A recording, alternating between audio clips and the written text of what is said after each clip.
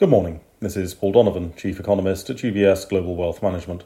It's 7 o'clock in the morning London time on Friday the 25th of August. It is summer camp time as the world's central bankers gather in Jackson Hole in the United States to roast marshmallows, race canoes on the lake and sing songs around the campfire. Leading today's entertainment, US Federal Reserve Chair Powell will be giving a speech. Frankly, a simple apology from Powell is all that we really need, but a speech is what we're going to get. And this speech is unlikely to be especially useful to investors. Normally, the Jackson Hole get-together has allowed for a more analytical discussion of policy. Speeches have tended to focus on the underpinnings of economic change, comments about altering labour market patterns or when quantitative policy might be effective, for example. There's a more academic air to it all. Powell is very unlikely to give this sort of speech because Powell, unlike most of the Fed chairs of the past 50 years, is not really leading the intellectual debate at the Federal Reserve. Powell is the 21st century equivalent of US Fed Chair Burns. This is a real shame because the structural shifts of the global economy are massive and arguably the most dramatic that the world economy has gone through in 250 years. They do deserve serious comment and careful analysis. In the absence of serious discussions about the policy framework, cyclical comments are the more likely option for Powell. The problem here is that having trashed forward guidance last year, Powell's comments on near-term policy will only influence markets until the next data point comes along.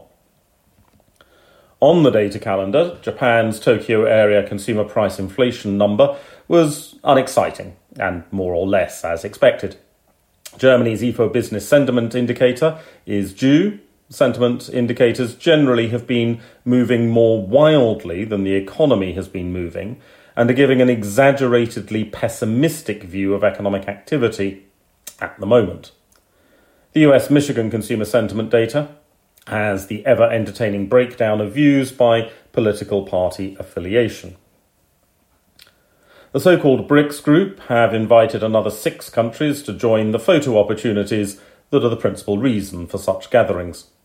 Brazilian President Lula emphasized that the new members now brought the number up to 37% of GDP.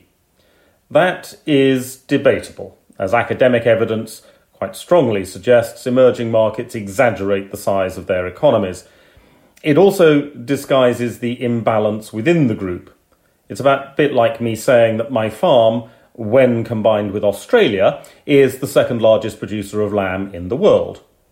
True, but not especially insightful.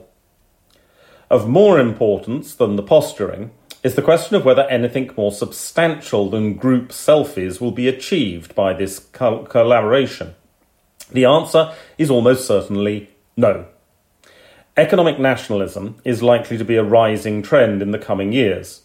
With structural change disrupting economies, politicians will be looking for someone else to blame for domestic problems. In a world of prejudice politics, it is all too easy to blame the foreigner.